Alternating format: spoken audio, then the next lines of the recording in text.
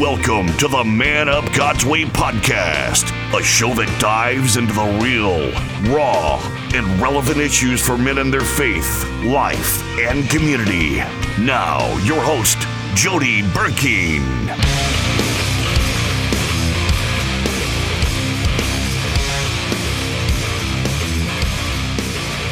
All right, guys, thank you so much for joining us tonight. It is another Man Up Monday or Man Up God's Way podcast. We're so excited for you to be here. We are really excited about the guest that we have here tonight. I've got my host with me, Mr. Fregosa. Fregosa, how you doing, buddy? Doing good, man. It's glad to be back. Welcome back from vacation. Quick minute, yeah. So I've been in California for 3 weeks. That was probably one of the longest stints I did. Yeah, family. Went back friends, home, huh? A little bit of work. Went back home, yeah. Got some stuff done and back in the swing of things now, yeah. That's awesome. Well, glad you're back. We missed you over the last couple of weeks. It doesn't run the same without you, that's for sure. Probably smoother. No, I don't have anybody to pick on, you know. Well, I've got Ben most of the time. But Ben's not here tonight, so we do get to pick on him quite a bit. So, but yeah, I'm really excited. It's been a crazy couple weeks. Just had some crazy stuff going on in life in general and with family. Got the kids. I've got 12-year-old twins and I'm 54 years old. So that keeps me busy, man. I keep telling people they're either going to kill me or keep me young, and I'm good with either one. So they are busy all over the place. Sports. They're at camp this week. We sent them to this really awesome camp called Camp Sharon here in Missouri. And they're there for the week, and so my wife and I actually have the house to ourselves. So nice change of pace. Yes, I'm sure. It is. She got home today. She cleans a couple of houses, and she got home today. And I was like, "Well, guess what?" I said, "You got the house to yourself tonight." And she's like, "Thank God!" Like she's all get out. She's like, plop on the couch, turned on the TV. Nobody's gonna talk to her, so she'll enjoy that evening. So. But, yeah, folks, I'm really excited about our guest tonight. We have been playing, I guess you could play internet tag and Zoom tag and podcast tag for the last few weeks. Greg, thank you so much for joining us. This is Greg Munck, and we're excited to have you here. Oh, man, it's my privilege to be hanging out with you guys tonight, man. Well, thank you so much. Well, thank you for your patience to get you on here for the last couple of weeks. I ended up having a vacation. You had a vacation, and we had some other stuff going on. It was just kind of crazy. I don't think Satan wants us to have this conversation. I think that's all it was. I bet. No, he doesn't. Well, good. Well, before we get into your new book that is out, Greg, I'd really like to just hear your story. The audience, give the audience kind of an idea of who you are. I always like to think that people, the more that they know you, the more that they will want to get to know you and respect you, and kind of dive into the stuff that you're promoting here, as well as just you as a pastor and an author, and even on your website it calls you a jarhead. So we'd love to love to hear those stories as well. So why don't you start off and just give us a little bit of your testimony? You can go as deep as you want, and it's all free for all here on the Man Up God's Way podcast. Oh, that's awesome, man. Well, I got a crazy story, and that's what led me to write the book. And the book's kind of done in 3 parts. I'm a survivor, I'm a war fighter, and a peacemaker. And so I'll just start with the survivor part. I had a crazy childhood. Not like a lot of people have dysfunctional families, and mine was pretty hardcore dysfunction. I had a dad who was an alcoholic, and I was born in Ohio, Cleveland, in the Parma area, and we moved out here in 1974. And so we moved out here. My dad had a job, and he never stopped partying, I guess, from college. He played football at Wake Forest, got hurt, and then finished out at Wake Forest there, and then got a job and moved his boys. I have 2 brothers, 2 older brothers, Derek and Rob. And then, so it was 3 boys, and we had a house there in Orange County, California, moved out by Huntington Beach. It's called Fountain Valley. And grew up there, and at first it was, pretty normal, and California life. My mom loves the beach and went to the beach a lot. And But then my dad was an alcoholic, and drinking caused a lot of issues in his life personally, and then drunk driving started to take place. And then he started to get, 1 drunk driving, 5 drunk driving. Then he's, 6, 8, 10 drunk driving. His total drunk drivings were 14. He got 14 DUIs. Holy cow! And that's just the start. And then wow. So the first person I ever hit was my dad, so he wouldn't drive drunk. And a lot of the times he was pretty cordial, but then there was times when he'd get really drunk and he wanted to drive. He always wanted to drive, obviously. And one time I'm like, Dad, you can't drive, and took his keys and he's like, I think you're tough, in my face, and then he pushes me, and then I push him, and he hits me, and then I just roundhouse him, knock him out, drag him to his bed. I'm like 12, 13 at this age. And wow. But just the craziness of that. And then my dad got into smoking pot, and then he got into cocaine, then he got into freebasing, and then meth.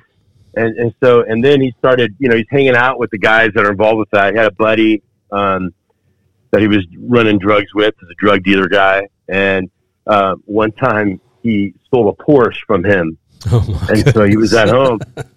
Yeah. He stole a Porsche from him. And so I was sleeping at night. This is when I was younger even than when I first hit him. I was probably 10, 11. And I was just in sleeping. I didn't know there was a guy on the couch there to protect the family. He had a shotgun. My dad had a 357 by his bedside. My mom was out of town back east. And I get up to go to the bathroom in the middle of the night, make my way to the bathroom. And I guess I made too much noise. I startled the guy on the couch. He comes over, shotgun, cocks it to the side of the head. I pissed my pants. It turned, and the light comes on, and he's like, "Hey, just go back to bed." I go back to bed and shut my door and put my little toy box in front of it, like it's going to do anything. And I'm in bed the whole night, just cannot sleep. And then the sunlight comes up, and I finally fall asleep. And I remember waking up that morning and walking out, and then my dad and him obviously talked, and like they're shaking their head at me like I'm some kind of tough kid. But that kind of thing just scarred me, and it just wow. The story gets worse from there. It's like it's just like I just recounting these stories, just telling you guys. It's just like it's unbelievable the level of pain associated with them, and then the fear that caused me as a kid, and then when I was 13, my dad took me to his friend's place where he was staying, and he's like, "Hey, I want you to come with me to go pick up something." And so I go with him, and they're in the car, and we drive to Costa Mesa somewhere and pull over, and we're waiting like 15 minutes. It's all dark and lights are out, and then a car pulls up, and he gets out and picks up some kind of package, puts it under his seat when he gets back in. Even at that age, I'm like, okay, this is like total, he's picking up some drugs or something. And I'm like, hey, Dad, what's that? He's like, oh, these are just some plans, some business plans. And I'm like, oh, you had to put them under the seat, and like not saying anything, but saying something kind of thing. And so we drive to this place in Font Valley called Los Caballeros, and where his drug dealing partner had a place, and I would go there with them and just jump off the high dive and hang out by myself and do all sorts of crazy stuff. But at this time, I was sitting on the patio just hanging out, and then they're all in partying and a bunch of girls, and it's not my mom obviously, and they're doing cocaine, and then all of a sudden knock on the window, the sliding glass door, open it. He's like, hey, why don't you come in here and hang out with us? So I'm over there, I'm in 7th grade, 13, and he's like, hey, why don't you do some cocaine with us? And I'm like, I don't know, Dad. At that time it was like, say no to drugs was big, and I was born in 70, so I was, 83. This was 83, and then I'm like, and then they're kind of, cheering me on, these adults, and I do lines with my dad, and all these people, and Jeez. For the first time I did cocaine, was with my dad there. Oh my gosh. Yeah, and so it's like the parent-child relationship was just totally fractured at this point, and and then my mom, and then so he, as you know, I could talk to you guys for hours about the details, but as he got worse, he started getting arrested more. He started spending time more away from home. So as his addiction grew, his times away would grow. So it kind of coincided. So he would be gone for the weekend, come back, and rehabilitate on the couch, and then be gone again for 4 days. And so 2 days, 4 days, 5 days, a week gone. Just kind of in and out. We couldn't pay for rent, so we would get evicted. We got evicted 4 times, and my mom started working full time at the May Company in children's department. She became a manager there, working there, and just to support us with food and everything. And so as I got, and then my brother, Derek, went to college, and my brother Rob was older. And as I just got older, then I got into high school, and my life became about football and my friends. My dad was gone. My mom was working, total latchkey kid, and doing my own thing, writing my own notes, registering myself for school, working, paying for myself. I just not I couldn't rely on my parents. Wow. I didn't have that reliability on my parents, and so my friends became my life. And then I would spend a lot of time at friends' houses and eat there, and they would be happy to let me stay at their house. They knew something was wrong, but I never really talked about it. I never talked about what was going on. I never talked about this. I just was doing my thing. But people knew home wasn't the best, and so my friends' families took me in. They were awesome, and it was great. But just I would come home at times, and my dad would be there. And then one time I walk in, and there's all these. We're from Cleveland, right? So we had the living room that nobody sits in, right? Right, exactly. So, all plastic. And, I don't know if you had those, but old gold with plastic on it and dark wood. Yeah. And so we walked in. That was for company when right, when people would just show up, right? Yeah, and so it had the candy had the candy dish with the candies that had solidified to the side of the candy dish. Yeah. That's for company. That's for company. So, anyway, right. So I walk in, and man, this living room, it looks like a crack house, like just food and boxes, and just, I don't know. I was only gone like a day, I think it was. And then just all these people that in the house that can't speak English, and, and they're just shooting up heroin. Now, so my dad progressed from, coke, freebasing, smoking cocaine, and then, doing meth, and then heroin. And so they're shooting up heroin, and I'm just like, I fly off the handle. Now I'm a sophomore, I think, in high school, and I just go off, I'm like, get the hell out of my house, chicken unknown. They're like, no habla English. I'm like, no habla my, whatever. Right. I didn't grow up in a Christian home at all. We didn't go to church, and so. And every adjective and verb before the Marine Corps was a cuss word. So, right. Getting everyone out of this house. And then my dad just comes up a scene out of, the Big Lebowski, like, hey man, what's up? Right. Chill out, bro. And my dad just sit here, and I put him down in the seat. He's just totally lit up on heroin. And I get everyone out of the house and just have this conversation with my dad, and, the parent-child conversation that we've had so many times. And I just said, Dad, you got to stop this, man. What are you doing? And then I can't tell you how many drunk or drug-induced, apologies, and I'll stop, and it'll never happen again. And, it's just, I describe it as when you're a kid of addiction, a kid who grows up with an addicted parent. Right. It's just it's a constant, them breaking trust in some way with you, and then you forgiving them, and I call it, you would stick your arms out to them, and you would embrace them, and they would cut your arms off, and it just happened over and over again. Then it got to a point where my heart started getting hard, and I started hating my dad. I mean, I'm not talking I don't like you. It was, I hate you, and I and then. I was the youngest of the boys, and so we would get subpoenas. People would come to the house with the sheriff. And I remember one time I was even younger. I was probably 7 or 8. A subpoena came to the door. My dad and I were the only ones in the house, and he comes to me right away, and he comes to me and he goes, "Hey, I'm not here. Whatever you say, I'm not here." And I opened the door, and there's a sheriff there, and with the they're serving a subpoena with another guy, and so like, is your dad here? And I'm like, and I don't say anything. He's like, son, it's okay to tell us, is your father here? And I kind of opened the door and just motioned them in. And my dad's runs out the back. He's trying to climb over the fence. We have like a fence. Part of it is on a corner of like a back of a 7-Eleven shopping center, kind of thing. The back alley. And right, exactly. He's trying to escape, and there's a cop sitting right there waiting for him. And he's like defeated, jumps back over the wall. The guys come in, they arrest him. He's walking back, and I'm by the front door still watching all this. And then my dad looks at me and just goes, "Man, you're a piece of shit." Oh, and I can't believe you let him in. What a mess. And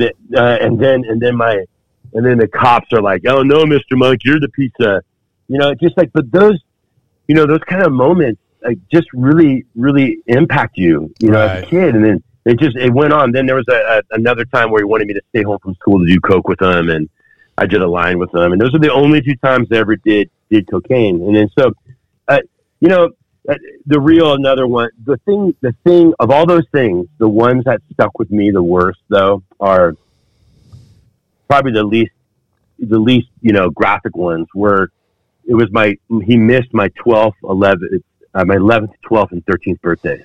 And it seems so, you say that and it's like, it's such a, birthdays are such a big deal as a kid, right? And when I talk, the time I get emotional and all that other stuff I told you, it's usually this time. It's crazy to think about. Like, but I remember missing him. I'm missing my 11th birthday, and then he comes in all drunk, and it's just like whiskey and bourbon. I can't stand it to this day. I just because of that smell. Just that smell. And he would just come in my bed apologizing, and then he would wake up and then take me to breakfast and take me to the family fun center to play arcade games and a go-kart.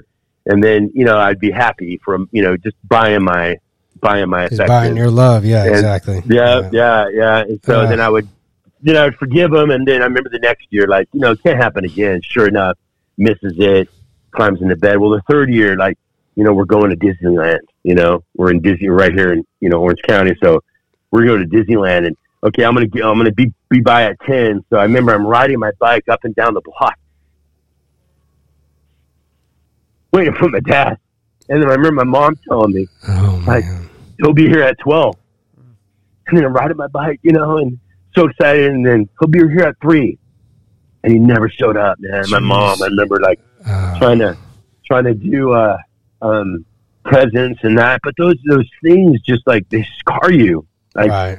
They make your heart so callous. Well, I can hear it. I can hear it in your voice now. It's still like it was yesterday. Oh my gosh, it's just unbelievable. And like I tell you, I almost hate talking about the birthdays. And of all the things I tell you, it's like it's the birthdays that got me right. Most. And then we get phone. My mom would say, "Hey, can you go pick up your dad?" And my brothers would be like, "All right, Greg, come with us." And like, "What are we doing?" And I was like 12. They're older. And I grew up. Derek was 14, 15. My brother Rob is like 5, 6 years older. He was 18. So we're gonna go pick up Dad. And then we get to this place called the Hop in Irvine, owned by the Righteous Brothers. And like my dad be hammered drunk. They'd call us. And then my brother's like, "Hey, go get him." I'm like, "Yeah." He's like, "We'll give you a rainbow sherbet ice cream if you go get him." I remember going into the Hop, getting my dad, and like he's, "Oh, it's my son," and walking him out to the car. And then, as long as we got rainbow sherbet ice cream, I was happy. And then, then there's the times where it just progressed, where like when I was more in high school and he'd be drunk and just playing games with him, right? Like he would I'd hear him try to get his keys and he's hammered, and then I would, and I'd run out the back door, run around the side yard, come out the front, and he'd open the door, and I'd be right there. I'm like, "Sorry, Pops, you're not driving tonight." He's like, he's defeated, like, "Everywhere I go, you're right there. I can't believe it." And then we try to go out the back door around the side, and I would come out the front and come to the side. You hear him try to mess with the gate, and just these little things, and I would just laugh at, and he would open the door finally and be like, "Oh my gosh, everywhere I go, you're right there." But it's just the tragedy of my, my growing up. And then how that translated to me, like moving on to high school, is I just had a super independent attitude towards life, and then at one time he had become a Christian. And so for 30 days he was sober. Oh, wow. And then we went to church. We went to church every Sunday. And then 30 days later, obviously, again, it was at that 12, 13 mark. 30 days later, he was back doing drugs. And then for me, that's like, oh, God's just for weak people. Instead of shooting up heroin, he's shooting up God. And, that didn't do it. So now he's just next in the next drug. And so I had this like twisted attitude towards religion. And then like, it's just for weak people, right, who can't help me, help themselves. So I would make fun of Christians. But I had a friend that would take me to church all the time. His dad was Mark. His name is Mark Davis. His dad was Gene Davis, Olympic wrestler in the '76 Olympics, and he was part of Athletes in Action and ran the wrestling program there, and was on U.S. Wrestling and all this stuff. But they would take me to church, and I went because I wanted to hang out. They always would go to pizza afterwards, and they would get sometimes they let my buddy Mark and I have a large pizza to ourselves, and what a big deal that was. And then I'd go on to the youth events and be the kid in the all-nighters in the back of the bus trying to kiss girls and, causing trouble. And it just was, then I got to high school and football became my life, really. I love football. I love the discipline and the challenge and the push. And even though life was chaotic at home, I knew I had, like, school is, I couldn't do drugs, and I couldn't be like my dad, and I had to do something different. So, but I drank. My life at that time became partying with alcohol, football, and girls. Right, that was my whole life. And then I was dating a girl from another high school, and she got pregnant. And I remember it was my sophomore year. I was 15, and I was lifting with my buddies. And my friend Reza, he tried to do this thing where, I don't know if you guys ever lifted, but bench pressing. I was bench pressing, and then there's a little, your legs are kind of separated. There's a bench between your legs. Right. Well, you would kind of drop a curl bar and say, "Hey, look," and it looks like it's going to hit your private parts. Right. But it doesn't. It hits the bench. Well, my knucklehead friend didn't measure it right, and he drops it, and it just goes right on the family jewels, right? And I drop the weight, and I'm just like, oh, and I snap. I have one of these moments in my book. I describe them more, where it's like the pit of Sheol. It's like this evilness that is awakened. That I went crazy, and it was way beyond. That was a presenting issue of something more in me that was going on, and no one can console me. My best friends, my buddies, they're my family. I was just thinking so much of the coach kind of is like realizes there's something more to it and takes me into the equipment room, and I start talking to him, and I'm just like, hey, what's going on, Greg? And I'm like, stupid Reza, did this, and it's like, no, what's going on? Realizing there's more going on, and I'm just like, well, coach, man, I just got to tell you, man, I don't know if I want to live anymore, and I just share with him for the first time. For the first time in my life, I share with somebody else outside of my family what's really going on at home. And just like, my dad's an alcoholic, he's a drug addict, I can't afford, I have to work as I bus at Claim Jumper and to buy food, and we've been evicted, and my girlfriend's pregnant, and I don't want to live anymore, man. And he's just like, I can't believe all that's going on in your life. I never would have known, Greg, by how hard you work. Because I was telling you, football was my thing. And well, that was your avenue of escape. Yeah, absolutely. And then I excelled at it too. Like that, my junior and senior year especially. And so I have this moment where, I admit to this coach, and he's just really awesome. And he's like, "Hey, what are you doing for food?" And I go, my mom does the best she can, but I eat peanut butter sandwiches and a cup of soup and Hormel chili and mac and cheese. And he's like, Well, let me give you. So all the change in the Coke machines is the football. So he gives me this big bag of like quarters to go buy. Hey, go buy food for yourself. And I remember I went to Pup and Taco. It's like Taco Bell out here right after. It was such a big deal, but just a small little. No, but that was my life, and I was a pretty nice guy. I like to get along with people. I wasn't super, but I got in a lot of fights, not because I would start them. My friends, I had some idiot friends that had big mouths, and I started getting bigger. I was just, I'm 6'3", and then as a junior, I was 205, and then 215, 220 as a senior. So I was pretty big dude, and liked to fight and enjoyed that. Right. But never really got mad until somebody would like connect with me or hit me, and then I get really upset. Right. things wouldn't end well for the other people. So that was my life. And then at that progression about the stories I was telling you, and some of them were all over the place in timing, but it just was hard. And I really, as my dad started getting worse, he was gone more, then it became months. He was gone a month, and he'd come back. Then he was gone 2 months, and then at one time he left, and he just didn't come back, and we didn't know where he was. And so that was my senior. That was my senior year. He was gone a lot, and then so how the Marine Corps kind of plays into all this is I was watching. Me and my buddies were watching Full Metal Jacket, that movie. Oh, that's great. Yeah. And my friend had just watched, was talking to a recruiter, and he's like, "Yeah, I'm going to go by and talk to my recruiter. You want to come with me?" And I went there, and we would just watch Full Metal Jacket. That's a hardcore movie. Yes, it is. Yeah, make you think twice about joining. It's funny. This episode is sponsored by Ordinary Angels. This new movie is based on a remarkable true story.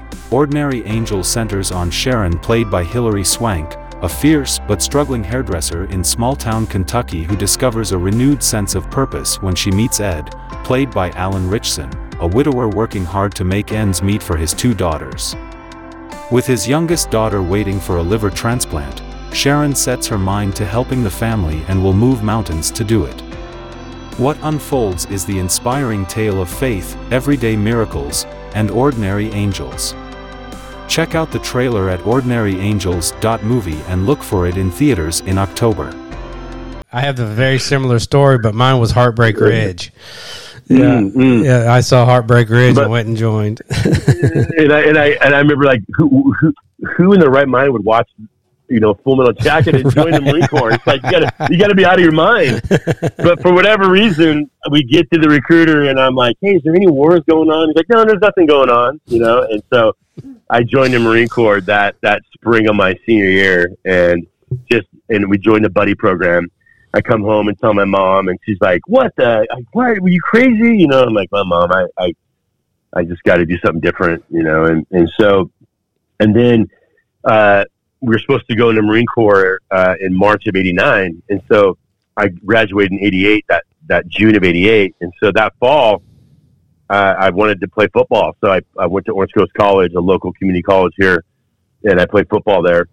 And my buddy Adam, who I joined with, couldn't wait. So he didn't want to wait for the buddy program in March, so he went in October, and I was alone. Then my guys I mentioned, my dad at that time, he was gone, and he didn't come back. And what I didn't know at that time is he was out in the streets of Santa Ana.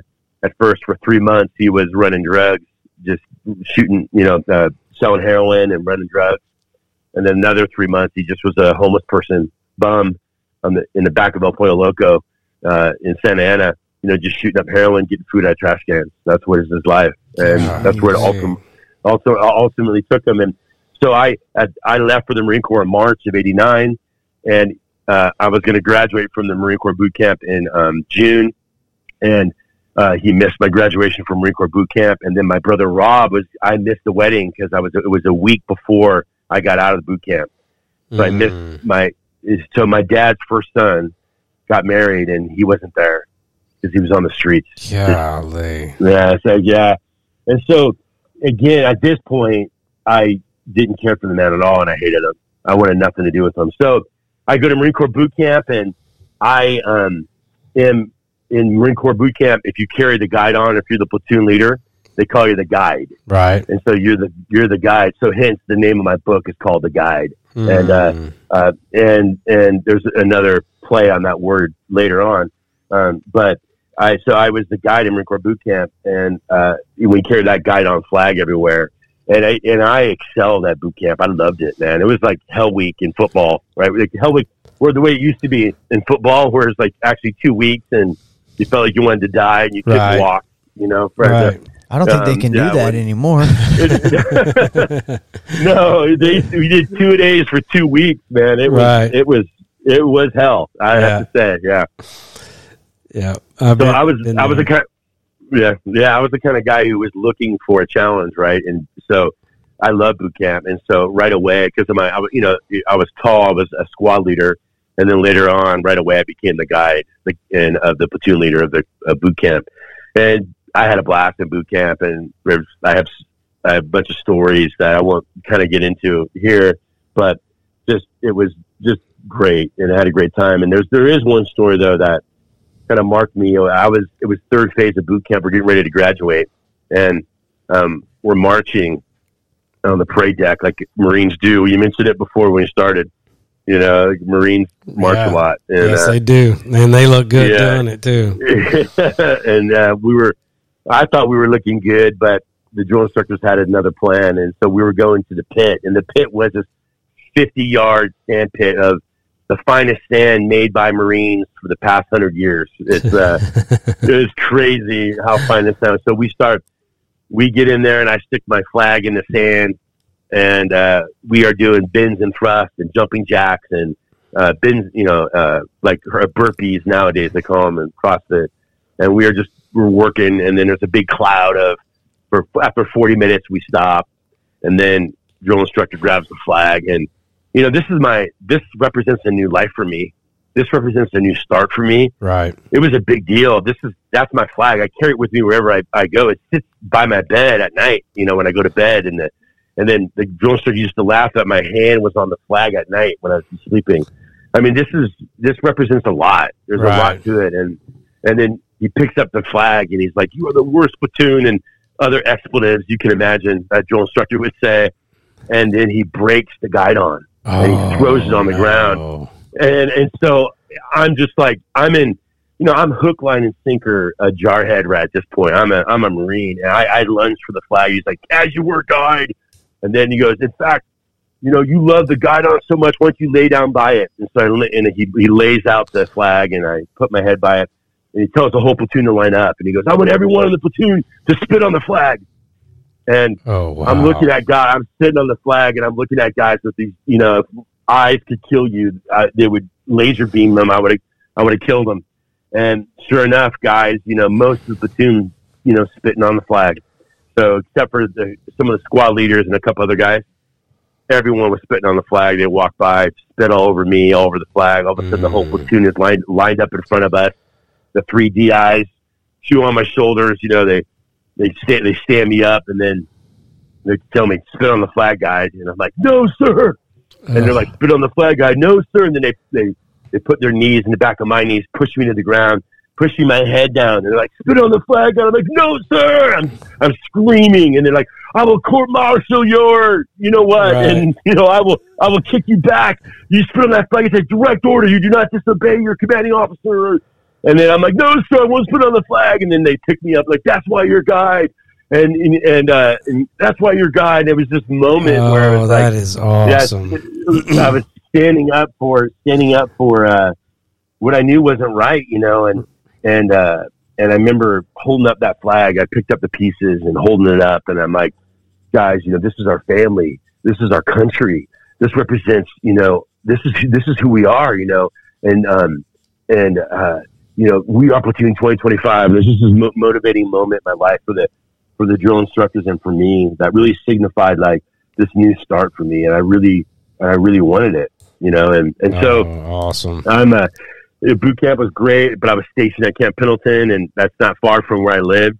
And so at this time, since my dad wasn't around. My mom moved back east to Ohio after my brother's wedding. He moved back to Ohio, and no word from my dad. And our house we don't have a home there in Fountain Valley anymore. And so I'm just staying with friends. And, wow. I'm in the Marine Corps, and then on weekends go out, hang out with my friends. And, I'm dancing one night, and then there's a hot brunette. I know Kimberly, she's dancing too. And I know her through just other friends and through high school, but we never dated. And, we were both, my best friend, we were both dating best friends. So my best friend, Kenny, was dating off and on her best friend, Pam. And so they were always together, and we wound up meeting one night, and she took me home, and I was trying to hit on her, and she had nothing to do with it. She had a boyfriend at the time. And next thing you know, we go on a trip all together up to the mountains, and I'm hanging out with her all weekend, trying to make my moves on her, and it's not working. and then we on the way back home, we finally have a moment where we kiss each other, and then I go back to the barracks that night. I remember, and I just remember she had an off and on boyfriend. And I just said, "Hey, if you ever want to go out, let me know." And that was 90, February of 90. It was Valentine's Day, and I remember she called the barracks. No one ever called the barracks for me because I was always, out in Fountain Valley. And I remember they said, "Hey, this girl named Kimberly called." And then I remember I said, "Oh, she's hooked. I'm going to marry this girl." And I call her. We go to Valentine's. We go to Valentine's Day. And then ever since that moment, it just was, I fell in love. She became my rock, my family, everything. And she had an experience. Her family went to church every Sunday. And, but when I met her, she was not, walking with the Lord. And so we were, active sexually. And so that was February. It's July time frame. And she goes, Calvary Chapel, Costa Mesa, the Jesus Revolution film just came out. Yeah. So that's right. It's right by our house. Wow. And, and so Chuck's this church, and then Greg Laurie would speak there on Monday night. And so she goes to a Bible study on Monday night and recommits her life to Christ, and comes back, and she's like, "We can't have sex anymore." I'm like, "What? What are you talking about? Like whoa, what do you mean we can't have sex anymore? Ruining everything." This is what? Like I was not, and I was such a scumbag at the time, right? Just like I remember during those times, like, "Hey, let's go to church," and there was a small church in Huntington Beach that we would go to on Sunday nights. And I'm like, I remember telling her, "Hey," like trying to hook up with her, like, "Hey, God can wait." I remember, like, just reflecting on my life now, saying those words, I just like, oh God, what a douchebag, And but she, and then I couldn't stay at her house anymore, and I was just on base, and she wasn't breaking up with me, but it was like, hey, I need that. She was getting herself right with the Lord, and that was priority, and she was trying to, she wanted me to be a part of her life, but she was resetting her perspective. And so at that same time, my brother Rob, my oldest brother Rob, went to a funeral and felt like the pastor at the funeral was talking right to him, and he committed his life. He became a Christian. Wow. And then, and so the Harvest Crusade, just the first Harvest Crusade after the Pacific Amphitheater was happening, Chuck Smith wanted to do a summer harvest nights, and then so he had Greg speak at the Harvest Crusade. And it was that, and my brother Rob goes, "Hey, this, there's the Harvest Crusades happening, at this time." And then, so right at that time in August, the Gulf War just started. Right. So Iraq invaded Kuwait, and my unit was slotted to go. And I just remember thinking, oh my God, I just meet the girl of my dreams, and now I'm going to war. Thanks God. And, I didn't have a relationship with God, but I just remember being so angry. Right. Like, I could die over there. Then I started searching. I started asking questions. And then here, Kimberly recommits her life. And then my brother Rob becomes a Christian. He's like, "Hey, there's this guy, Greg Laurie. He's going to be teaching." And then Kimberly's like, "Oh, that's the guy on Monday nights. You're going to love him, Greg." And I'm like, so the fear of death actually got me to say yes. So I went to I went to the Harvest Crusade, and it was Sunday through Thursday night. And then they ended it with a baptism at Pirates Cove there in Corona del Mar on Saturday. So I go Monday night, and it's a cool music and great message, and I'm that night though, it's like I see all these people go down, and I just at that time it was more like I was more prideful that night. Like Wow. like I don't need this. You don't need this, Greg. This is not the answer. You don't need this. And so I just fought it, right? And I didn't go down. And then afterwards, they were totally bummed, like Kimberly and my brother, and they're like, and we go get pie or something. They're like, "Hey, do you want to go tomorrow night?" And something was drawing me, and I said yes. So I went back Tuesday night, and then Tuesday night I'm sitting there, same thing, music, great message, all these people come forward, and I'm just like, oh my God, it was my insecurity, it was my I'm not good enough, like, oh my God, all the things I've done wrong, how can God forgive me? There's no way. And so I didn't go down. Like, man, talk about thick-headed. And then the next night, same thing. They invite me. I say, yes, we go. It's the third night. And this time it's kind of my intellect, And so Sunday, Monday, Tuesday, Wednesday, I don't go down.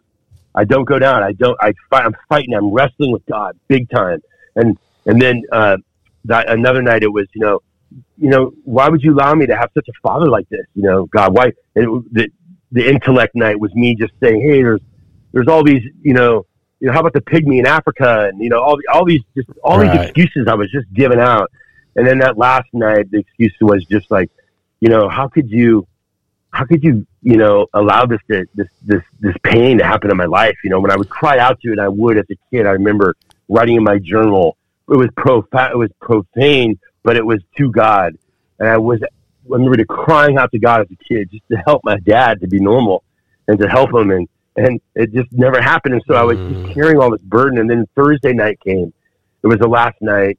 And man, Greg gave a powerful message. I remember him saying, just like nights before, it's not about religion. It's about a relationship. And God wants to have one with you. And that totally resonated with me because I wasn't a big religion guy. I believed in a relationship, and all the things I've heard up to that point, I knew I respected Jesus.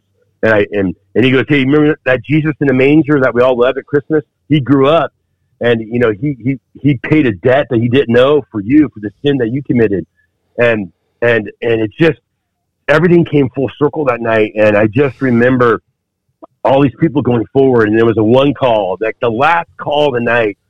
I'm just weeping before the Lord, and I just stand up. Praise God. I just stand up in the middle of the aisle, and then Kimberly looks at me and goes, "Do you want me to go with you?" And I said, "No, I need to do this on my own." And I kind of I'm in an aisle, like just thousands of people have come forward, and I remember just this day yesterday, it's like, Lord, if you can help me stop doing the things I know are wrong, I want to be your man, God. And I go, can you take this anger away, God, please.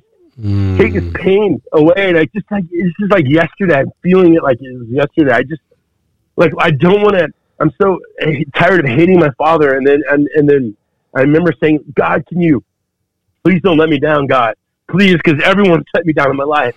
And that was the bottom line. Every night that I was there, the Sunday, Monday, Tuesday, Wednesday, then there that Thursday, all the excuses, my pride, my insecurity, my own sin, my intellect. Every single one of those things all those things could be wrapped up into one excuse. And it was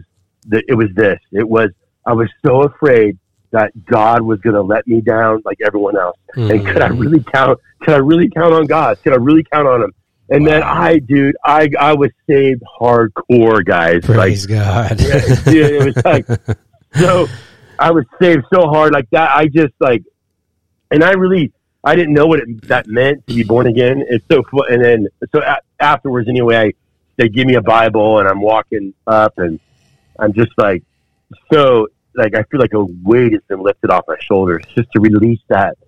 And in the book, I call it surrender. I just surrendered, man. I tapped out, and so many guys I know are just like me. Even now, I talk to guys in my ministry, and it's just like I'm just like them, I was a little more hard-headed than them. It took me a little more time, but every excuse you could think of, I had. Yeah, exactly. I had pain and suffering. I had trauma. I had all these things that I could blame and just be an excuse for being a continued deadbeat. But and I remember the next day, a friend came over, Buddy Kenny, and he's like, "Hey, I heard you're like born again now." I said this, I go, no, I'm not born again. I just decided to stop living for myself and start living for God. And but it's so true, because that's exactly what happened. And that's what it means to be born again. Right. It means that you die to that old self, and you have this new life in Christ. And the old, it's not spiritual birth. It's not a birth by water. It's a spiritual birth. And I was born again. And it was it was awesome. And then, so here I was saved. Kimberly recommitted her life. And then, I'm ready. I'm getting ready to go to the Gulf War now. My unit's going. I say goodbye to her. We say goodbye. I remember that first time we said goodbye.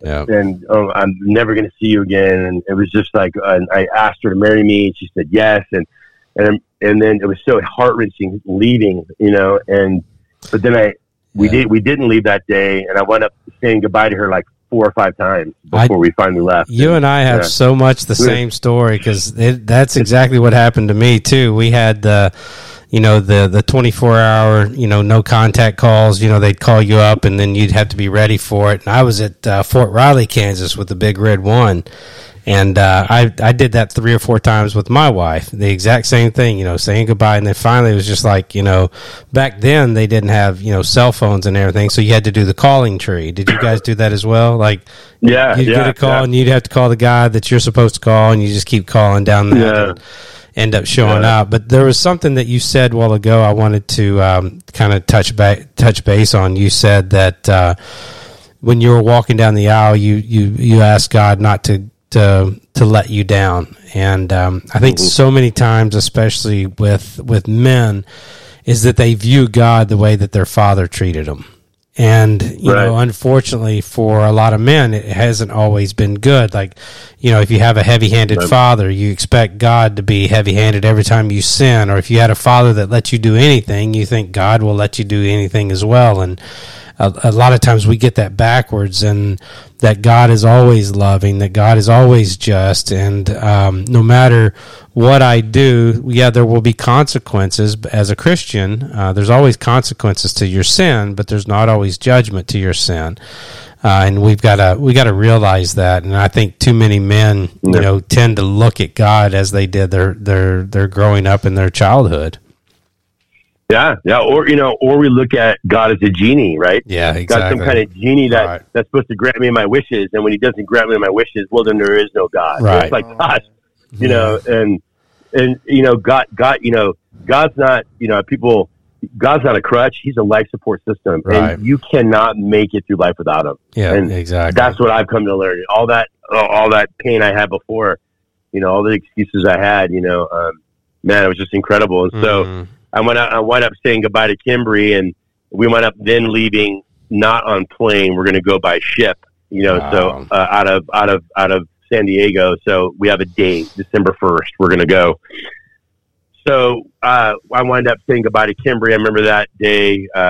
She's touring the ship, and then she gets off, and the week before that, we were a mess. Either she was a mess or I was a mess. Just like I'm going to war. I might not see you again, and then trying to encourage each other in this fear, right? The fear that was just taking hold of us. And I remember being on the ship, saying goodbye. So she's on the dock, and I'm at a position on the ship where when a ship leaves a harbor for any type of deal, all the sailors and the Marines, they sit on the bow. They sit around the ship. So they're on the edge of the ship, and they're around the whole thing, and all the ships go out, and then there's all these old veterans with boats on the harbor, and they're cheering American flags, and people going crazy, and it's an incredibly motivating, patriotic scene. And I remember standing there looking at Kimberly, and I tell you what, man, sure enough, guys, like I heard the Lord say to me, Greg, you're going to be okay. And for the first time in my life, I felt assurance, and all that fear that week, just God took it away, and I can't explain it. It's just like those times in my life when I knew Kimberly was the girl I was supposed to marry. Right. I just knew, like, I had this peace, this assurance that I've never felt before. Very similar to when I said yes to Jesus about my pain and my suffering. It was the same way there. I felt this assurance, and then I went to the Gulf War, and that we stopped in kind of the Reader's Digest on that is we stopped in Hawaii on the way there, stopped in Philippines, and I was still working out. I started reading the whole New Testament, but I was raw in my faith, and got in a couple fights in the Philippines with some guys. I was trying to call home, and it turned into this crazy situation. I won't go down that rabbit hole right now, and then wound up going from there, from the Philippines, going to the Gulf of Oman, and we did a massive operation called Operation Sea Soldier. It was the largest operation since the Korean War, and it was three armadas of ships and 30,000 men. We did a beach landing on Oman, and that was pretty amazing to be a part of, and being in a landing craft, and it was super publicized because that was part of the Schwarzkopf left hook plan. They wanted to keep regiments on the Kuwaiti beach. So they televised this big beach landing, and then, Marines are famous for beach landings. So I was part of that group that was going to do the fake out and not do a beach landing. But we didn't even know we were going to do that yet. We didn't know as Marines that we weren't going to do that. We just knew we were doing this operation to get ready for it. So we did that operation in Oman, and then this was a couple days before the ground war, actually. And so we make our way up to Saudi Arabia, and then we dock in Saudi Arabia, and then we unload everyone the day before the ground war. And so I was of all things in the Marine Corps, I was an 01. So I was going to be an 0311 Security Forces, which is like embassy guard. Right. When I joined the Marine Corps.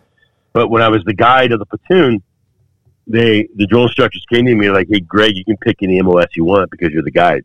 And I'm like, "Okay."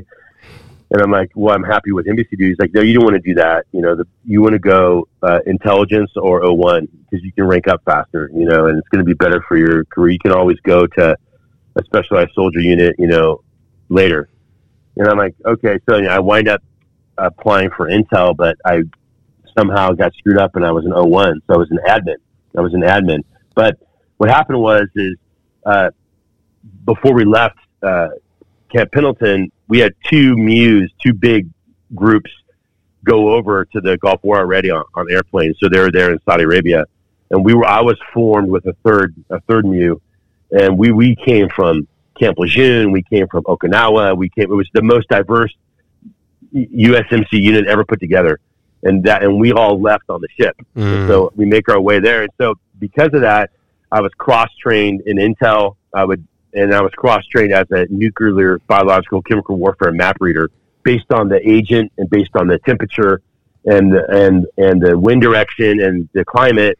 I could tell you what an agent would be in an area and where it would go to. Right. So I was attached to RLT 5, part of 2nd Battalion, 5th Marines headquarters, and so I was right in the thick of. I was with the unit that was right in it, because I had the map reading skills, and I would do all the orders. I would have a top secret clearance, and so I would put the skiffs together for confidential, secret, or top secret billings.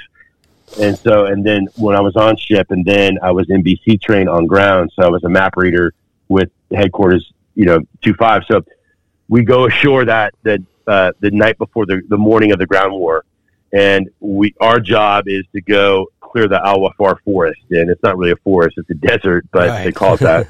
And so we moved as fast as the vehicles could move, and we had an interpreter with us, and the big issue was prisoners of war. We had to process so many prisoners of war on our way, and it wasn't long before we got control of an area, but we still had to do clearing operations in this forest area because there was some units that didn't know that the war was really over, and so we had to clear it.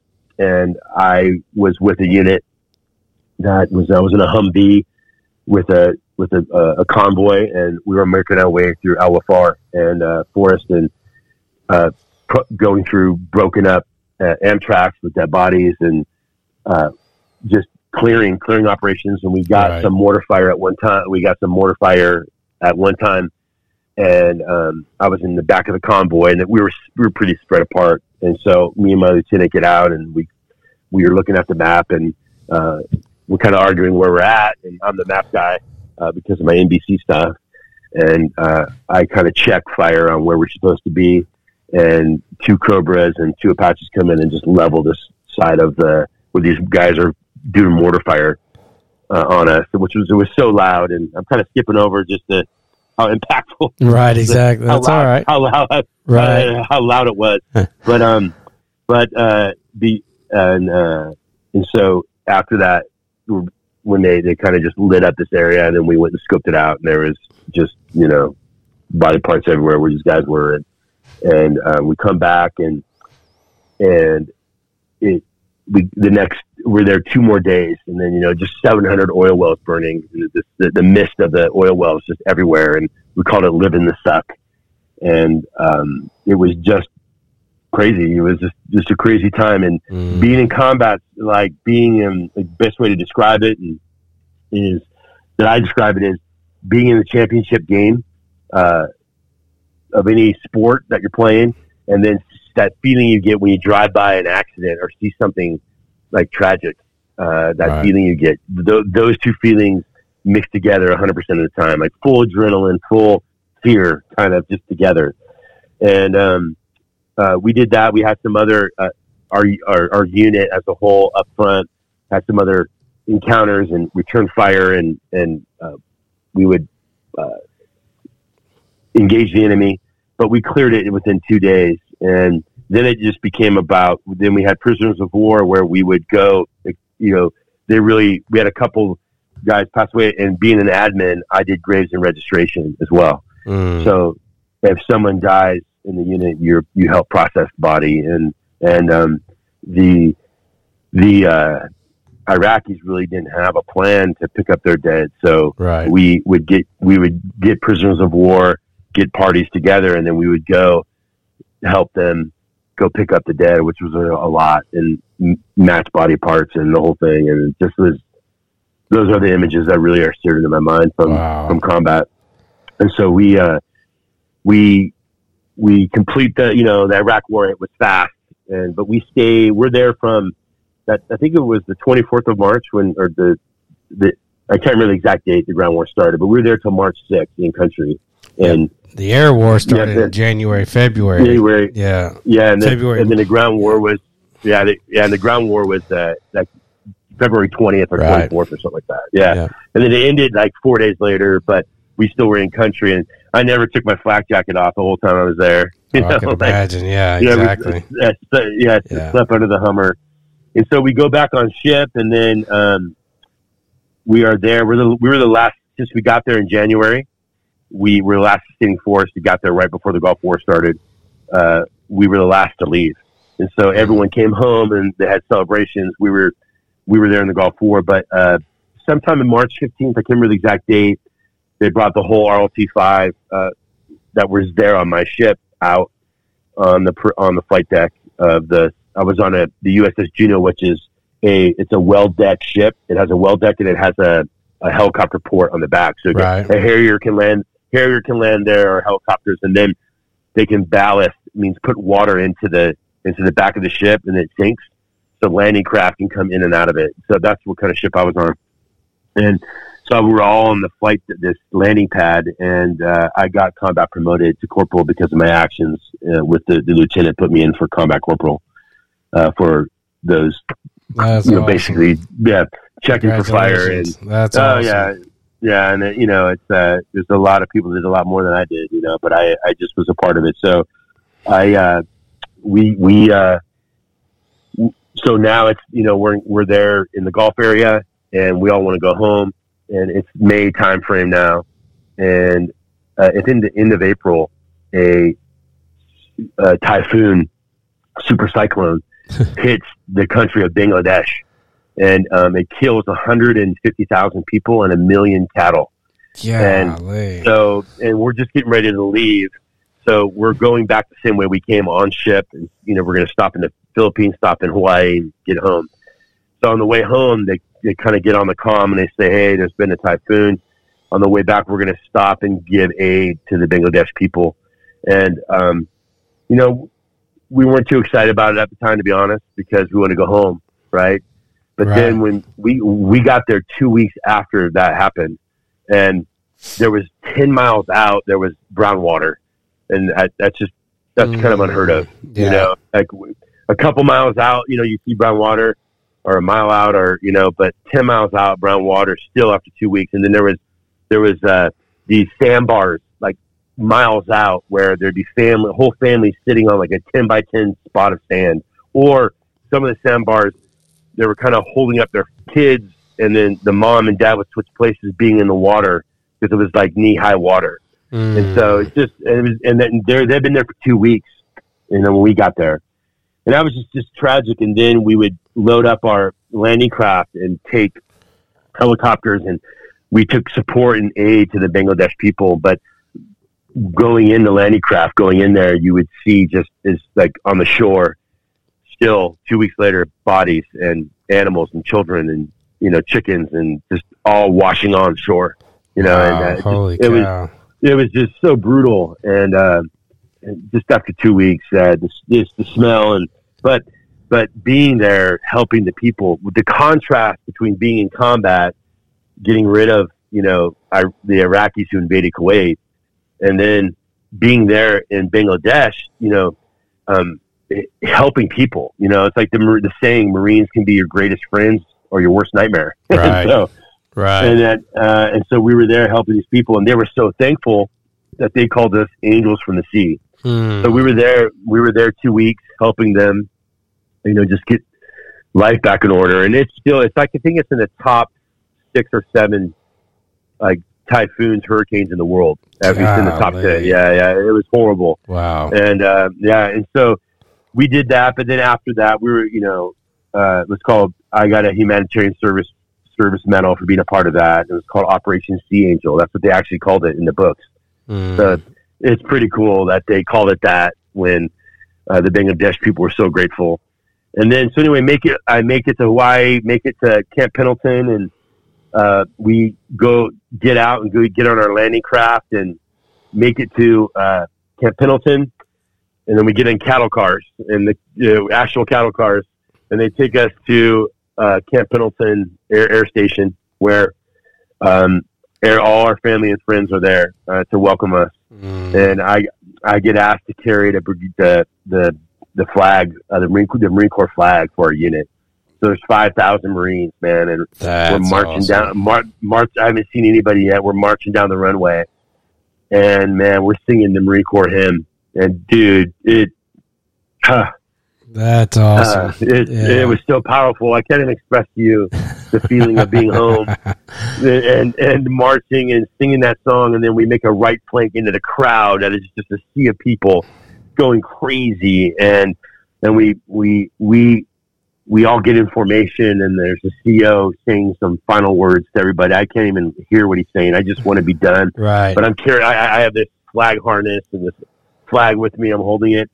And then I just remember sitting there, flashing back to the time when I left on the ship, and that assurance that God gave me. And then at that moment, just a flashback of everything that happened to me on that war float, and then in country in Kuwait, and then just boom, then I'm back here, I'm alive, and I'm going to see Kimberly. Then they yell dismissed, and I get to see Kimberly, and I hug her. It's like in a movie, you know, like twirl her around and kiss her, and just like, I can't believe I'm home. And then kind of fast forward, and a couple weeks later, we're in marriage counseling. And I remember Dan Pentano, the pastor, he's like, hey, I don't care what you've done before, but from this moment forward, I want you to commit your lives to to be sexually pure before your wedding day. And I was ready at that time. You know, that guy who was making fun of it just a year before. Right. You know, now I'm like, I read the New Testament over in the Gulf War, and God had been moving in my heart and life, and I was ready for that commitment. And so that was, that was July of 91 now. July of 90. And we were going to get married in February. So 7 months, you know, we made a commitment, and we made it. And then I remember in that same meeting, Dan's like, hey, Greg, why don't you come be a counselor up at camp? And I'm like, dude, there's no way. I mean, I don't know enough with the Bible. I might cuss at the kids, man. There's no way. He's like, and he goes, get off the shed. Hey. Yeah. And it's so funny because he goes, hey, Greg, the only reason any of us are worthy is because of the blood of Jesus. So why don't you come? And I did. I came in, and they stuck me. It was the Church of the Nazarene, and it was like the Southern California. I can't remember what it was called. Anaheim District. I can't remember what it was. LA District Church of the Nazarene camp, and so I went, and they stuck me with all these inner city kids from Long Beach and Maywood and Compton, and so here's this white boy with all these Hispanic and black kids, and I'm still in the Marine Corps, and so I got my Marine Corps pack, and they heard I was a combat veteran, and they slept with my eyes open. All these lies that right. all these myths. Right. And it's like, but I ran that cabin. They were flowing some serious attitude, right? And I ran that sucker like a platoon. I put a guy, a platoon leader in charge, and if they messed up, I'd pull them out. We were doing jumping jacks and snow dirt angels in the dirt, and I would have them walk around trees, and it was just I'm just laughing because I knew nothing, right? I'm just like, I never went to camp as a kid. I had no concept of it, so I just get learning as I go. And I remember that there was this black kid and white kid that would throw racist remarks to each other. And then I remember I was coming back, and I told them to knock it off. And I remember I was coming back from like a counselor meeting, and these kids are fighting, and then just fully just like all the white kids saying the racist words, and the black kids saying them cast for what all this stuff, and I remember I'm like, they're junior hires, right? Like 7th, 8th graders. I remember picking them up by the back of the shirt, like running as fast as I can. They can't even keep up with me, right? And I get them to the side of the cabin, and I pick them up and I throw them against the cabin. And I'm like, enough of this racist crap, we're here to serve Jesus, like I'm just laughing at it. And like they're at Bug Eyes, right? Here's Counselor Munck, like throwing these kids up against the wall, and like we're here to it's not the place for this racist crap. We're here for Jesus, And I put it down. Like next time you fight, you're gonna have to fight me. And I don't know. I'm doing the best I can, right? And so I'm laughing because those kids became friends, right? Those two men became friends, and my cabin, man, it was the greatest week of my life, man. I just get emotional thinking about it because you know what? Their problem was my problem. We all had the same problem. Right. They had fathers at home or mothers that were dysfunctional. Wow. That were addicted, they were alcoholics, they were drug addicts. It didn't matter our race. It didn't matter where we, addiction doesn't care about what race you are or how much money you have or how well off you are, or how poor you are. It kills everything in its path, and it destroys. And so that was our common bond, our brokenness, our trauma, and I got to share. And I remember Dan, he goes, "Hey, will you give your testimony, Greg?" And I'm like, "Dude, like, come on, man! Like, I don't." He said, "No, just tell your story. Just talk to them like you would talk to me." And I'm like, "Okay."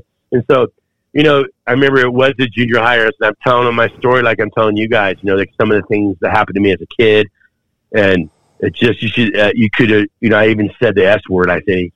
But you could hear. How junior hires can be. Right. Exactly. Man, yeah. They make you want to. They were laughing. They were laughing. They weren't laughing. They weren't moving around. They weren't talking to each other. Like they were just like listening what was going on. And I remember telling them, I'm like, "Hey, can you pray for me because I hate my father and I don't know where he is right now." Oh no, I'm sorry. At that time he was in jail. I kind of skipped over that. My dad ultimately wound up doing 6 years in jail. Wow. So he was in jail at the time. And so I remember telling him, like, I know, can you pray for me? Because I'm having a hard time forgiving my father, but I know through Jesus that I'll be able to forgive my dad. And so I go to that camp. The kids are calling me all year long. Like, can you be my counselor again? And I'm like, yes, absolutely. And I feel this call to youth ministry. And so my buddy asked me to do a Wednesday night Bible study at a church, this Church of the Nazarene in Garden Grove. And I said yes to it. And there's like 6 kids there, and he goes, just put in this video and then ask, and then tell them your story. Kind of like that, like total on the fly ministry. And then I do that, and then I have a blast. He's like, hey, will you do it next week? And I come back and I do it next week. And then like a month later, the pastor meets with me and goes, hey, the kids really like you, and would you mind doing this every Wednesday? And then can you lead Sunday school on Sundays too?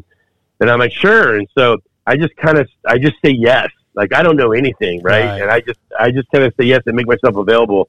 And then God starts, working in me. And then he goes, hey, I start getting into ministry. I won't go down another story, but then my dad does a 2 years. He gets 6-year sentence, and because it's not nothing was a felon, it was a violent. It wasn't a violent crimes. He good behavior got out in 2 years. Oh, good. And so he was out by camp that next year, right? But what's funny, my mom calls me up in that spring, and he calls me up. My mom calls me up and goes, hey, can you go pick up your dad? And I go, can you ask one of the other boys? And no, they won't pick him up. Can you pick him up? And then can you just do it for me? My mom's like, just do it for me, please. And so I'm like, all right, Mom. So I drive down to, he served time in Orange County Jail, part of his sentence, because he had crime. He had stuff in both, felonies in both. So then he was down at El Cajon Jail. And so I go down to El Cajon, pick him up, and then we're driving back, and I'm really not excited about it. I don't trust my dad. I don't have a relationship with my dad. I'm not really happy to see him, and I'm really angry about all the issues he caused my family. But, I have this beautiful girl who encourages me to think the best about people and then this new faith. And so we're driving back, and then my dad goes, hey, I committed my life to Christ in jail. Holy cow. Like, yeah. And then I'm like, but, because of my past with him, right? Because we went to church at one time, I didn't believe it, right? I'm like, okay, Dad. Yeah, totally. Like, there's no way. Like, I'll be the judge of that. Yes, yeah, totally. And so but sure enough, we start talking. He goes, hey, he got a job at being the night manager at a motel in Santa Ana, right back where he was. And I thought for sure, I can't tell you how many times this guy tried to get sober, right? Right. And so I just thought for sure he was going to go back. And then, but sure enough, 6 months, he's sober. A year, he's sober. And then about 2 years in, we start meeting. We start talking and going to lunch. And then I would sit there and go, Dad, why would you let me do cocaine with you? And he would just cry, and just weep and say, I'm so sorry, Greg. Would you forgive me? I was just, and then I go, and I would, he did find go, hey, Jesus after all. Yeah. Oh yeah. Wow. And then he would go, I'd say, hey, that one day, Joe was there protecting the family, and like the shotgun went to my head, and he's like, and did you know that happened? He's like, yeah, he told me, and I thought you were so brave. And like, we just weep and like realize the totality of all his stuff. And like, you remember that one time, the birthdays so we spent like another year, a 2-year process of us just kind of meeting, and gradually I started to have love for my dad again. Yeah, just mending those wounds. Yeah. Dang, that just gave me chills. And that just gave me chills. I started to love my dad. And sure enough, man, he was a different person. And he was in recovery, and it just was insane, and he wasn't going back. And then he started sponsoring guys, and he started speaking at AA events, and he started speaking at, I think, and then we would give a testimony together, talking about, we did it like third person. There once was a boy, and I share all the things I kind of share with you. There once was a dad who did this and this and this, and then we kind of would meet right in the testimony. We kind of would meet in the middle. And it just was a tremendous, I can't believe, what happened there. And then Kimber and I get married, and my mom, after 2 years of him being home, my dad feels he's in a spot where he's strong enough to bring my mom home. They get a place in Aliso Viejo. My mom comes back from Ohio. They're together. and they're still together. I would say they're still together, but my mom just passed away in March. So I'm sorry to hear that. Yeah, and then my dad was sick in the hospital for 8 months and almost died too. But anyway, they were together till till my mom's passing, and it's just a miracle. And then I start having children. And I get out of the Marine Corps and I get a job at Q-Logic Corporation, this great semiconductor job. And I first worked for a friend, but then I get a job at the semiconductor company, and I become the Asia Pacific Regional Manager, doing really well. Then I start that Garden Grove Church. I become the youth pastor at that church.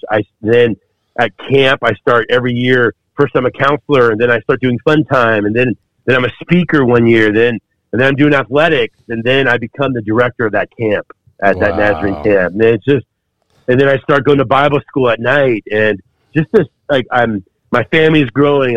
I'm in doing semiconductor sales for this company called Q-Logic. God's providing in just incredible ways, and then I get an opportunity to go to full-time ministry. It's a long story, but a guy I met at a thing. I met my dad and I took. My dad took me to we're going to Promise Keeper. So, my mom comes back. My brother Rob gets saved. My brother Derek gets saved at Celebrate Recovery, and so my whole family becomes Christian. Holy cow, dude. And this broken family, this broken family who's that, and then it's just incredible what God does. And I start, and then we were going to Promise Keepers as sons and a dad, but one year they weren't meeting, and so my dad goes, "Hey, let's go to this men's retreat," and the guy who was speaking, his name was JP Jones. And he said in that message, he goes, "Hey, all of us need to have a Timothy and a Paul, right. Timothys that were mentoring. And then I had a bunch of Timothys because I was in youth ministry. And then we all need Pauls. And I didn't really have a lot of Pauls. I had some friends that were farther along in the journey that were like a Paul to me, but we're counterparts. And we build into each other, but I really didn't have a Paul. And I wrote JP's name down of someone who I thought I met him. He was he played football like me. He was a jock, and he was an adjunct professor at Biola, and just kind of a real guy. And I thought, that's a guy I think I could. So I wrote his name down, and I do a year of ministry. I've been doing ministry 4 years now at Garden Grove. Then I do 4 years at this place called Rancho Santa Margarita, at another church called the Family Church. Mm-hmm. And God's shaping me. I get my BA in biblical studies, and I'm doing really well at Q-Logic, making really good money. As a Asia Pacific Regional Manager. God's just blessing me on all the fronts. And then I want to take a break from youth ministry because I have 5 kids.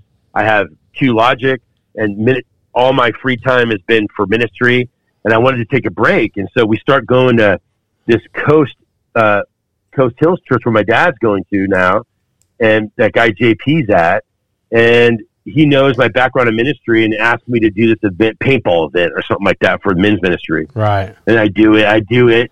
And then all of a sudden, Kimberly and I were going to go. I've been to Japan now, that was over a 10-year period, 50 times. Wow. And Kimberly was going with me for the first time. And JP meets with me at a Barnes & Noble here in Aliso Viejo and goes, "Hey, Greg, I know your ministry background, and we're looking for this associate pastor of men's ministries.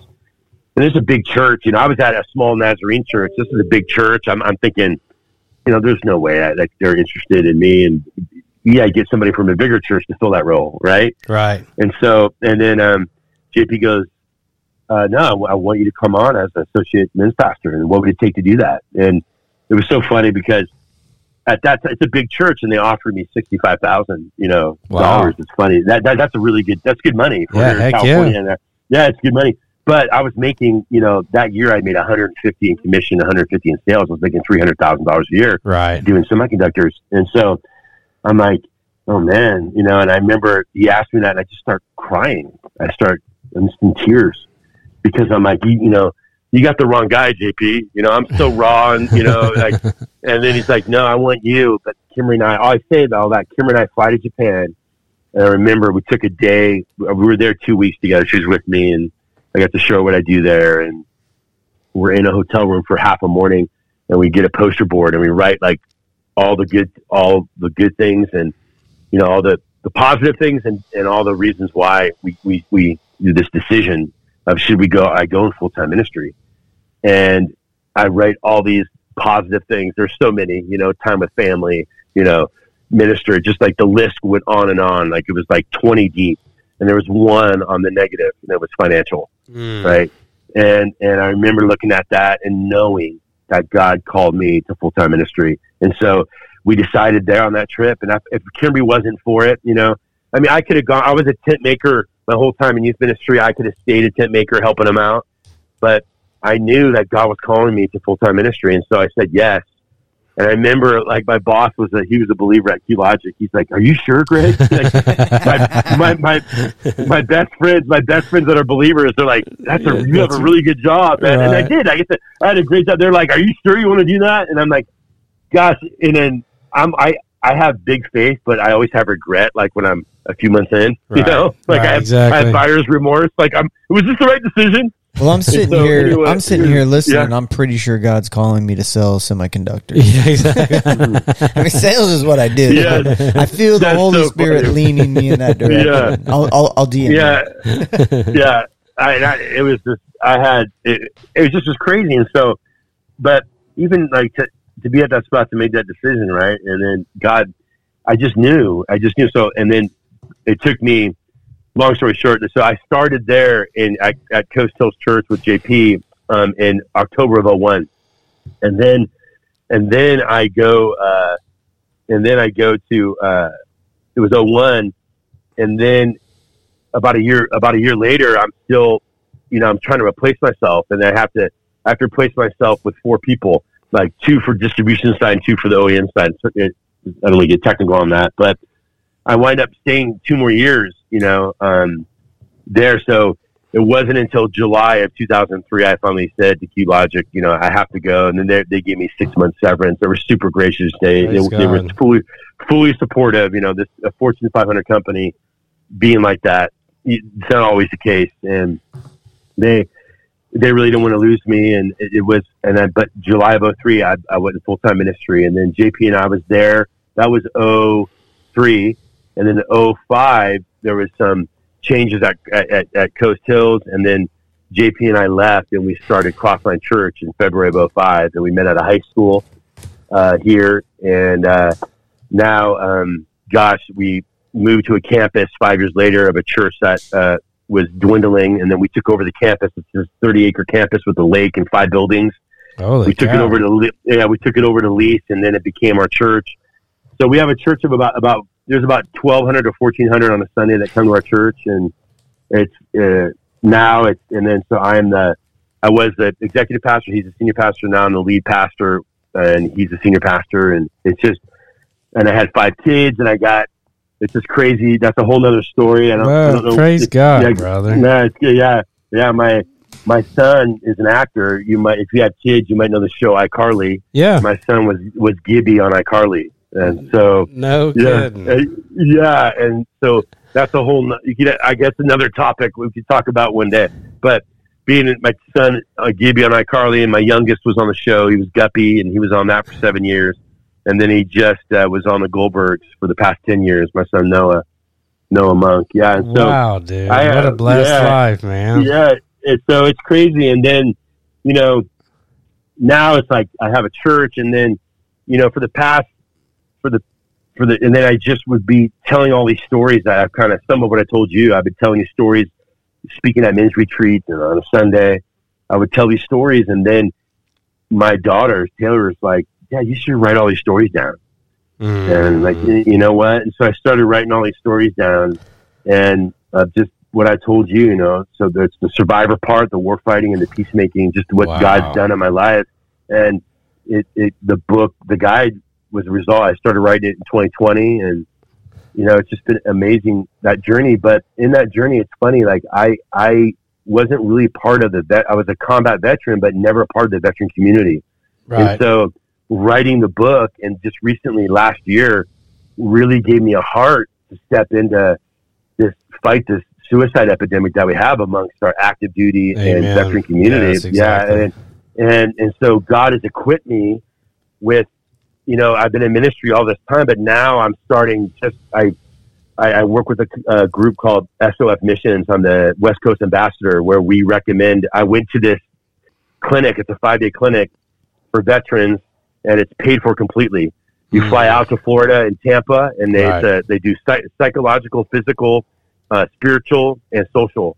And it's a Christian group, but they do a clinic every month, and they get 10 veterans at a time, and they pay for everything. And it was life changing. It was amazing. And then the thing I was realizing is, of all the things I've been telling you, I really didn't have any battle buddies in my life that I would share my combat issues with. Right. And I just didn't do it. And I went to that clinic, and I can't believe I missed the camaraderie so much, like just that instant bond you have when you talk to somebody that's been in the crap, been in the thick of it. Yeah. And I really didn't have friends in my life, battle buddies in my life, until recently. Now I'm part of the Marine Corps League, which is like a American Legion kind of deal. And I'm speaking at Camp Pendleton. I go to Camp Pendleton once a month, and I'm working with veterans, and I recommend people to this clinic. So if you any of your listeners that are veterans, if you want to, you probably are like me. You don't think you deserve it, but go to the clinic, and it's covered, everything. They cover your flight, they cover the clinic, the food, your stay, and they provide care for you, and it's amazing. And so it's called SOF Missions, and you can reach out to me, and I can get you connected. So, and you can reach Greg at gregmunck.net, and that's MUNCK, Munck. And you can check out it's at the, matter of fact, it's at the bottom of his website, and you can contact him if you need more information on that. It's a really good program. We're actually doing some praying and some searching right now to start something here in the St. Louis area. So I've got a guy who has it on his heart to do like a equestrian veterinarian kind of not veterinarian veteran.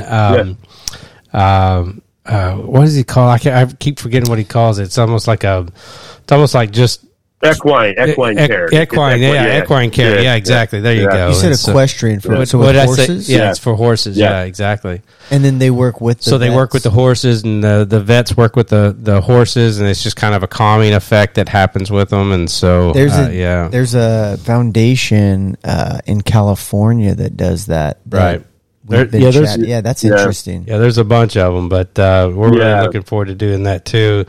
It's awesome. The SOS would be a great program for a lot of people, like you said, especially for those who, unfortunately, the PTSD and the things that a lot of these guys are going through is not diagnosed early enough, and they think that they can work through it. And most of them end up working through it with alcohol and drugs and pills and everything else. And guys, there's so much more help out there, and it doesn't mean that you're less than. It just means that you just need help, and there's help out there to be had.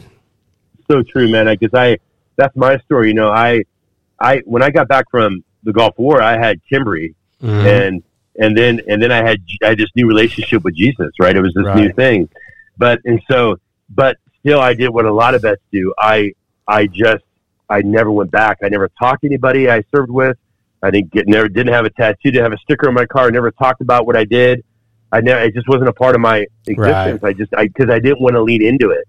And so years later, when I was starting to leak a little bit, even as a man of God, I realized, oh man, there's some stuff I need to deal with. And then I need to process. And it wasn't really to this year when I went to that clinic that I realized, that there's things that I need guys in my life to help process the things I went through and not just bury them, and exactly. God can take away all sin and pain, but there's also a time for us to talk about the things we went through and lean into it and not bury it, Right.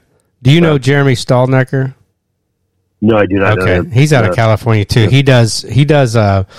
They have 32 camps throughout the United States, and it's no cost to the veterans, and so they triage them as they come in. And if there's a camp going on that weekend, they pick them up wherever they are, fly them out there, and put them in the camp. So there's that's awesome. There's a lot of good help out there, guys. So if you're listening to this, so make sure that you check out Greg's website, gregmunck.net, to check that out. He also has his book on there, which is called The Guide: Survival, Warfighting, and Peacemaking. And you can also, I'm assuming, is that on Amazon as well? Yep, Amazon. I have an audio book too that's in my voice, and that just came out a couple weeks ago, and it's doing really well. Yeah, you got a good voice too. That would work perfect for that. The audio book. That's good. So, well, man, you've got all your social media on there as well, and we'll tag people with all of our social media posts and stuff for you. And what an amazing story, Greg. I pray that God just continues to use you mightily and continues to just grow your church. And this book just flies off the shelves that they can't even keep it in stock, that it's just reaching more and more men who need to really just hear the story of people who've gone through what you have. And you had an opportunity to find Jesus, and you took it.